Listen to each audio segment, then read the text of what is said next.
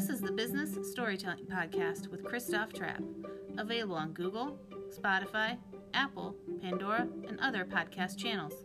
Want to play it on your iPhone? Just ask Siri to play the Christoph Trapp Business Storytelling Podcast, also available on Alexa. Here's Christoph with today's episode. Hey, business storytellers, it's Christoph Trapp, your host and author of Content Performance Culture. How's everyone doing today? We want to talk about the latest research from the Content Marketing Institute.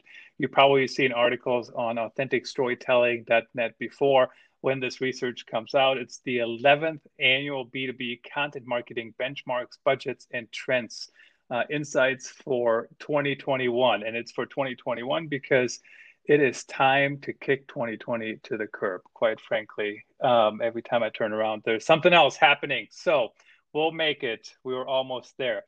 Today's guest is Kathy McPhillips. She's the Vice President of Marketing at the Content Marketing Institute. I've known Kathy for, a number of years. Kathy, thanks for joining us. Thank you. I love talking about the research, and I'm so excited that it's that time of the year already, which means, like you said, 2020 is slowly exiting. Slowly, and just to show you how much I really don't like 2020, I actually created a 1-star review t-shirt that everybody can order, ctrap.online/shirt. And I think it says something like terrible service all around, try 2021. But anyway, let's get into the research here. Tell us about the research. It's the 11th year. I've seen it before. What's the purpose of it? Why does it exist? And how do we use it? Well, like you said, it's the 11th year. It started in 2010. And it's really grown over the years along with content marketing itself. And really, it's the biggest piece of content marketing that the Content Marketing Institute does. That's pretty meta. But what we do, we ask about a range of content marketing topics: strategy, team organization, content creation, distribution, metrics, goals, budget, spending. We go through the whole gamut. We want content marketers to use the findings to see where they stack up against their peers, to learn what kind of things are the most successful things that content marketers are doing, and to give them ideas for their own content marketing moving forward. People can use it for their own content marketing. They can use it for justifications for their managers. They can use it for ideas like, we're heading down this path. Is this the path our industry is going? And it's just really good to have. And we get, 500 plus mentions and back to our research every single year, which is pretty amazing. So when we went with the research this year, went to the drawing board for the questions, we were all kind of like, okay, this is a little different this year. Things look different. So like many content marketers, we had to pivot what we were doing. So there are some totally new questions that we asked regarding the pandemic, which hopefully we'll be one and done with those questions. We won't need to ask them next year. But, Lisa Merton-Beets heads up our research. Stephanie Stahl, Robert Rose, Jody Harris, Lisa Doherty, me, Mo Wagner, we all had input on the questions this year saying, we have the basics. We want to benchmark against last year's questions and the past 10 years' questions, but we just need to know some new information. So that's kind of where this year was headed with the research as far as that's concerned. Do you need help with digital marketing for your small to medium-sized business? Reach out now and drop us a message at ctrap@gmail.com.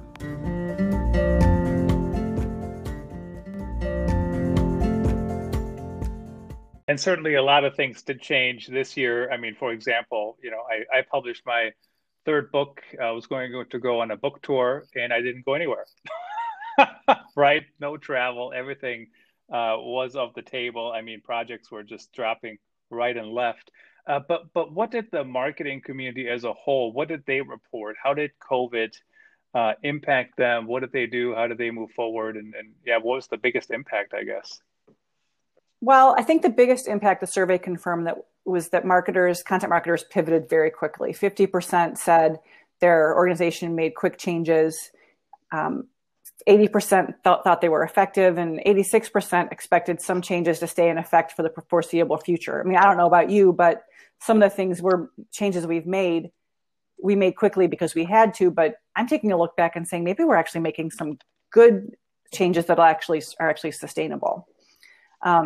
And it's, the immediate fires, changing their targeting or messaging strategy, adjusting editorial calendars, revisiting content distribution strategy. some of those things, like I said, may be the way things are going to go for the foreseeable future. But there are things like Kim Moutsos and I were starting to work on our personas, and we were planning our interviews and writing our questions and doing all of that. And then in March, we're like, well, one, people aren't going to be able to answer these right now because they're going to be looking at this, COVID and how things are being impacted right now. And two, I don't want to bug people. So that project's been put on hold now for 7 months. Right. So there definitely people are pausing and things. What's interesting too about the pivoting, and you kind of mentioned it with the editorial calendar. I used to tell people, and I actually did this myself too in my own content. It's nice to have like a 3-month cushion, right? Be done with content for 3 months. And what I found is when COVID hit, that literally meant there was a lot of content that either had to be redone or just killed. Right. Like, Right. I mean, we couldn't use it because it was totally off base. I mean, did you see that as well out there? A little bit. I mean, some of the things we were writing about, it's just kind of like, who cares right now? We have bigger fish to fry right now, and we really need to focus on some things. So we started resurfacing some old content, updating some old content that was just, useful, but relevant and timely, because there were some things that were just so far reaching and so forward thinking, and people, which is great most of the time. But right now people were like, okay, I can't think about 2021. I really need to think about what I'm doing next week because my world just blew up. So, things like metrics and KPIs that, if people were trying to adjust those, maybe March wasn't the best time to be doing that. So let's focus more on our editorial calendar and content reuse and things like that. Yeah, and so one I noticed as well that that was really killed by everybody is I always like to look at, is there an April Fool's story we should do? And I think this year April Fool's Day was just canceled. I think that's something that should stay. I think we should just cancel any April Fool's marketing. That should be one that sticks. And anymore, we did have to this year. So one discussion, obviously, we're doing a podcast in years prior. I've done articles. You guys do articles, VR video, media, infographics, interactive infographics, et cetera, all these different things.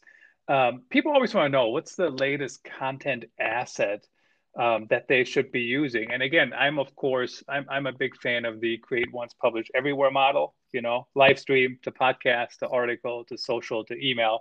But what are the things that people are currently using when it comes to content types? What are you seeing out there?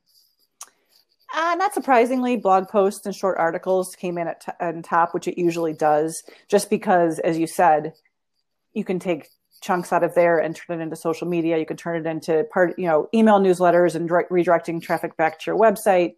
So blog posts and articles were top. Email newsletters were number 2. And then case studies, videos are super hot right now. Infographics are up there. No surprise, in-person events dropped significantly from 73% to 42%. And virtual events, webinars, online courses jumped up 10% from last year. So it's been a tough year for content marketers, to not be able to be in front of customers. So it'll be interesting to look to see how that really affects us when we do the survey next summer.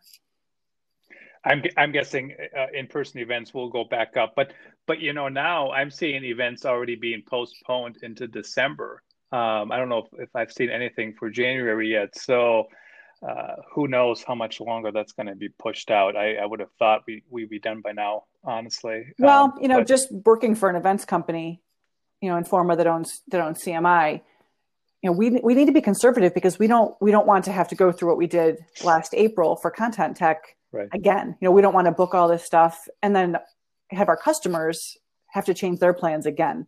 So I think we'll see on our end, at least being a little conservative into the first quarter of the year and really making sure that we're making, even if they're late decisions, that they're the smart decisions and the right ones at that time. Yeah, definitely agree with that. It's nice to see infographics on there relatively high up in the list. One thing when it comes to infographic, I just saw one again the other day. Make sure, guys, that it's usable and viewable on mobile devices. 3-column infographics, 2-column infographics.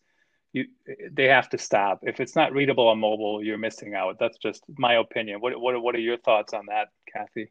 I agree on that. I mean, we do see, though, that B2B marketers are on their computers more than your average consumer, but everything should be mobile friendly at this point of our lives. It's kind of funny, actually, because, I'm sitting here and I got three monitors in front of me, actually four, I guess. So one of them certainly would work, you would think. When you said, so my blog posts have gotten longer and longer. And of course, it was kind of interesting when I did an article on my Content Marketing World session on voice search for your blog over on the Content Marketing Institute website. And the guidelines said we don't have a limit, or we don't have a word count, or whatever, right, whatever it needs. But mine have gotten longer, and I kind of set a goal to hit a certain number. When you said short articles, like, what do we know? What is that definition of when people say blog posts and short articles? What's a short article nowadays? Do you know, or what do you think it is? I mean, I hate to say it depends, but I really think it depends on the industry and the audience and what needs to be said. I mean, our blog posts on the CMI blog are longer than average, I would say, but we want to make sure they're prescriptive and that it's, fully thought through, and that our readers can take away something tangible, actionable. And it's kind of like, just a how-to, which I think those really by nature just can't be short. So, I mean, those blog posts you can leave there with examples and a step-by-step on how to do something. So, I mean, I think they need to be as long as they need to be to get your point across. And our point on our blog is to have someone leave with something they can actually do right then. Yeah, and so not to spill all the beans here, but I try to shoot for at least 1,200 on all my articles, a lot of times longer. But I find that too, if I'm writing 200 words, 250 words, I mean, you can't cover anything in that topic, honestly, for at least in my opinion. Well, so we have two blogs at CMI. We have the CMI blog, which we're talking about, and then we also have the Content Marketing World blog, which talks about our event. And on our event blog, 1,200 that's not what they're going there for. They're going there to get information on the event, to learn about a speaker, to learn about a track, to learn about something. I want to learn about the event and I want to get off your site. Where Content Marketing Institute, it's different. So, we're doing 500 words on the Content Marketing World blog, but we're doing at least 1,200 on the Content Marketing Institute blog. So it's what the audience needs at each of those places. It always depends. I know that's not the answer people want to hear, but it is the answer that they should get on a lot of things. The one thing I noticed in the report, there was some talk on communities, and I don't remember that from the last time. Maybe it was in there and I just kind of glanced over it. But talk about the thinking behind asking about building a community, and what does that mean? Well, you're very observant. It was a new question. We wanted to know how many B2B marketers had established an online community, and we defined that as a space where your audience can engage with each other and your brand in the form of discussions, posts, surveys, etc. And what really, really surprised me is that 32% said they had a community and 68% said they had not. So I don't know about you, but that seemed very, very high of people that the brands that hadn't had established communities.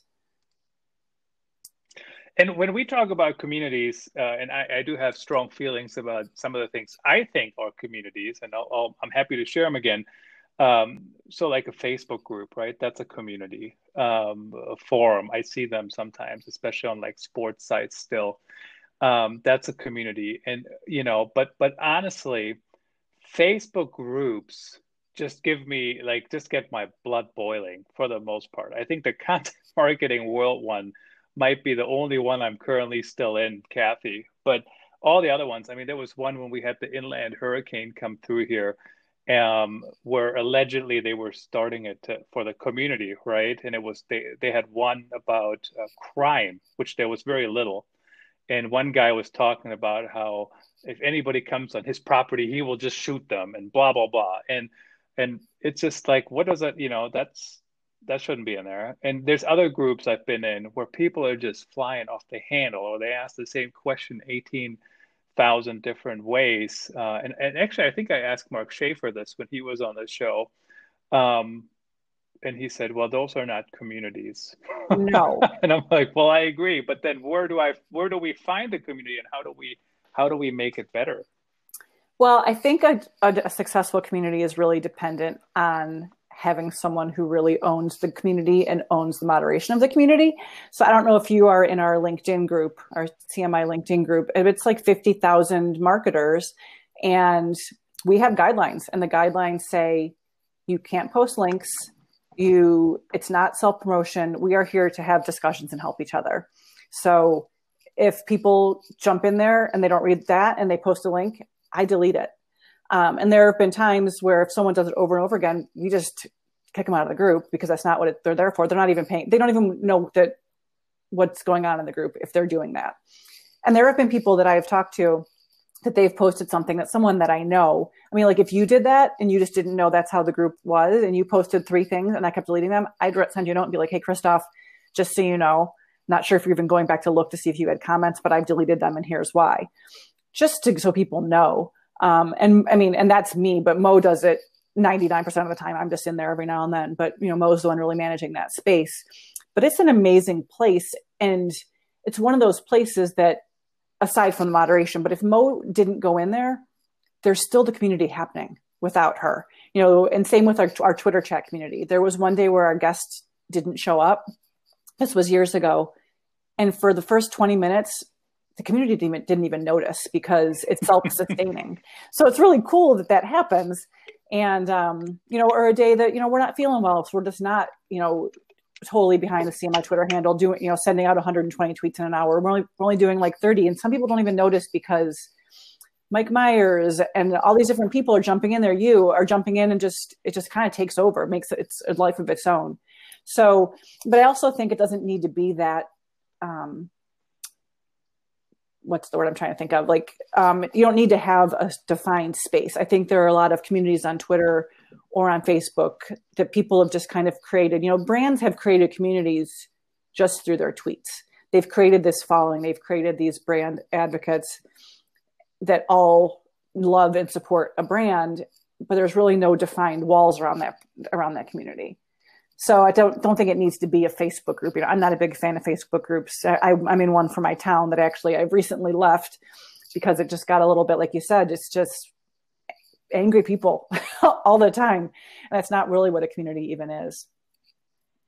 I also left the Facebook group from my town, because that's all it was, angry people. And then at some point the newspaper wrote about it and the person that was running it, not moderating it, obviously, certainly stepped down, and other people took it over, and everything had to be approved. But I still left it. It was just, I just didn't need to think about it. So how about, so social media, how does social media still fit into the plan today in 20 and 21? What have you found there?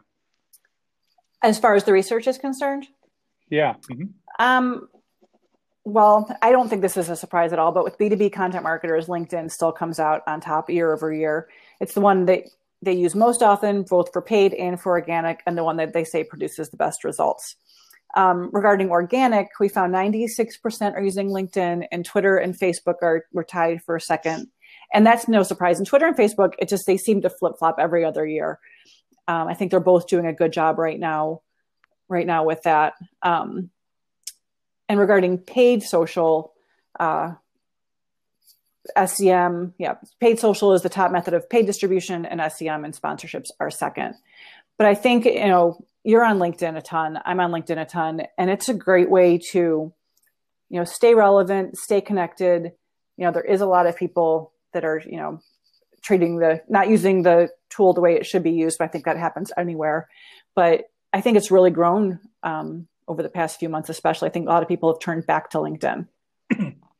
Yeah, I agree. Please don't send me an invite request on LinkedIn and say, I noticed, Christoph, that we're both humans, so we should connect on LinkedIn. Well, my current favorite is, hey, when can I call you for 15 minutes this week? I'm like, you don't even know what I do. So take a few minutes. You can't. Here's the fee for, I don't remember who said that. Ted Rubin, I think, said that before. when people want to pick your brain, happy to do it. And here's the cost for 15 minutes. Right. So I do that. There's actually PayPal.me is a very nice tool to do that. So I'm looking through the report here, and editorial tools used by content marketers in B2B, and it's good to see keyword research is on the top. I do agree that's important. We have had shows what keywords you should try to rank for, what volume, how long, et cetera, et cetera. Editorial calendar, that's good to do as well. And then this next one, Kathy, I want to ask you about, it's shared docs to collect, track ideas. I guess that doesn't mean they're going to produce content in there, but let's just assume that's what that means. And, I have started, I know it's not as easy to implement as I would like it to be in my head, but I've seen it to be so much easier when content creators just produce directly in the CMS, whether it's WordPress or whether it's, some are harder than others. But how do you feel about that? Is there not a problem, potential problem when you're writing in Word? I know it's still very common. I do it all the time too with some clients.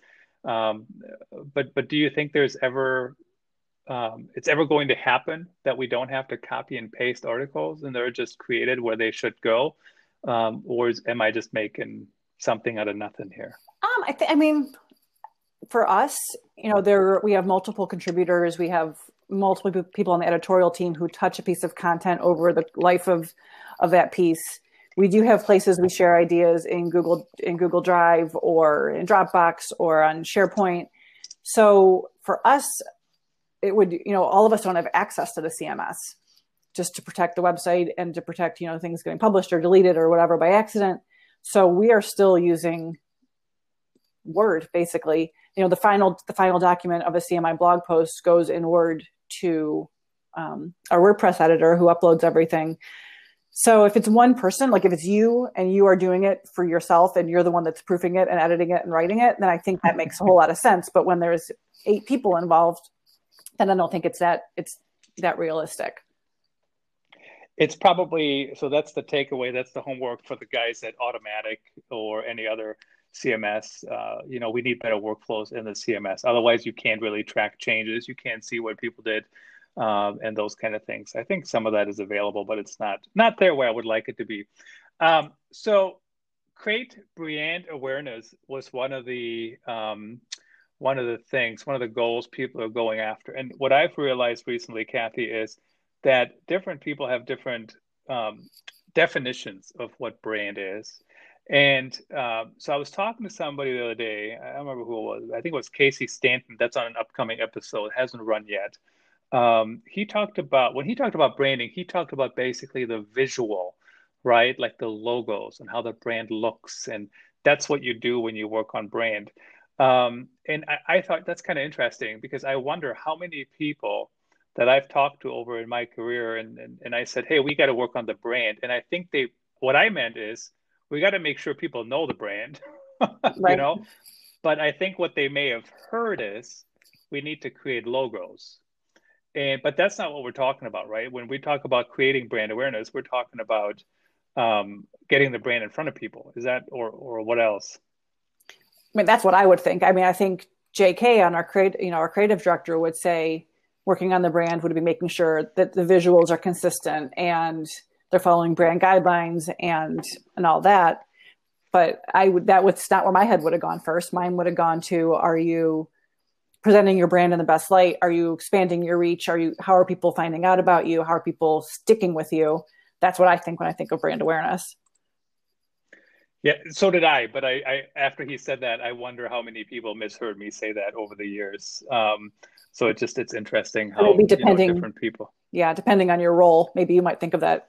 you have your way of how you are helping brand awareness. Right. Yep. Exactly. So certainly we had the episode 200. Some of the previous guests offered tips on how to move forward after this crazy 2020. A lot of marketers have lost jobs. A lot of teams have changed. I mean, just a lot of things happening. What does the future look like? How do we move forward from here? What tips do you have and advice? That's $1 million question, isn't it? It is. 65% of the people thought the pandemic would have a major or moderate effect on their content marketing success, but only and 26% thought it would have a slight impact. So it's really hard to say. Much of it will depend on resources, how we're able to use what we have to the maximum effect. But we're also living in times when it's just, we don't know. So, we don't know what we're doing. We don't know what our audiences are going through, our customers are going through. So I feel like we just kind of have to roll with it. I was talking to Wally Koval, who runs Accidentally Wes Anderson. He is a former CMIer, and he now is an author, a best-selling author. And I was talking to him about how his company has adapted over the past 6 months. He's been adapting his stuff with his audience and asking his audience for help. And what do you want to see? And, is this resonating with you? So he's been building this brand and excelling at it because he's asking them for help. So I don't think every brand can do that, but it's pretty fascinating to see that he's just basically going to people saying, I don't know what's next, but I just want to make sure that I'm giving you what you want. So it's been pretty cool to see his success. And, so I wrote down when you said slight impact, and what came to my mind is, of course, here in Iowa, we had the Iowa Dericho, I guess. I call it an inland hurricane. That's basically what it is.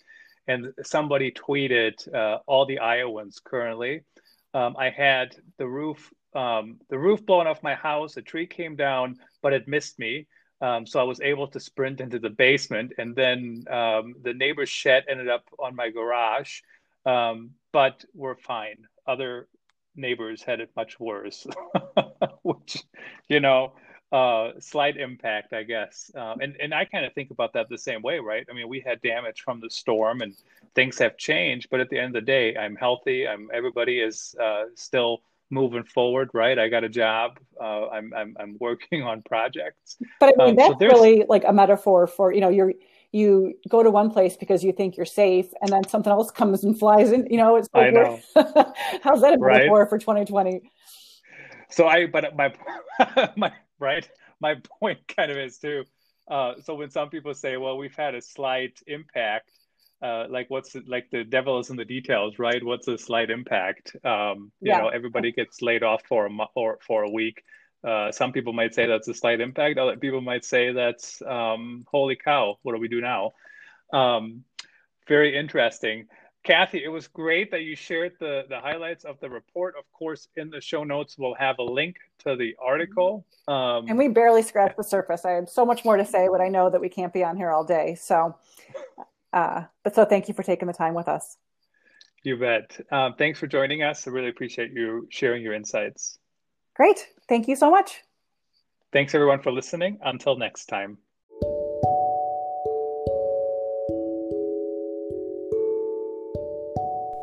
Move your content from happening to performing. That's what everybody wants nowadays in content and content marketing and all those related fields. Check out my new book, Content Performance Culture, the #1 new release in the public relations category on Amazon.com when it came out. I hope you take a look. It's available as paperback and Kindle worldwide.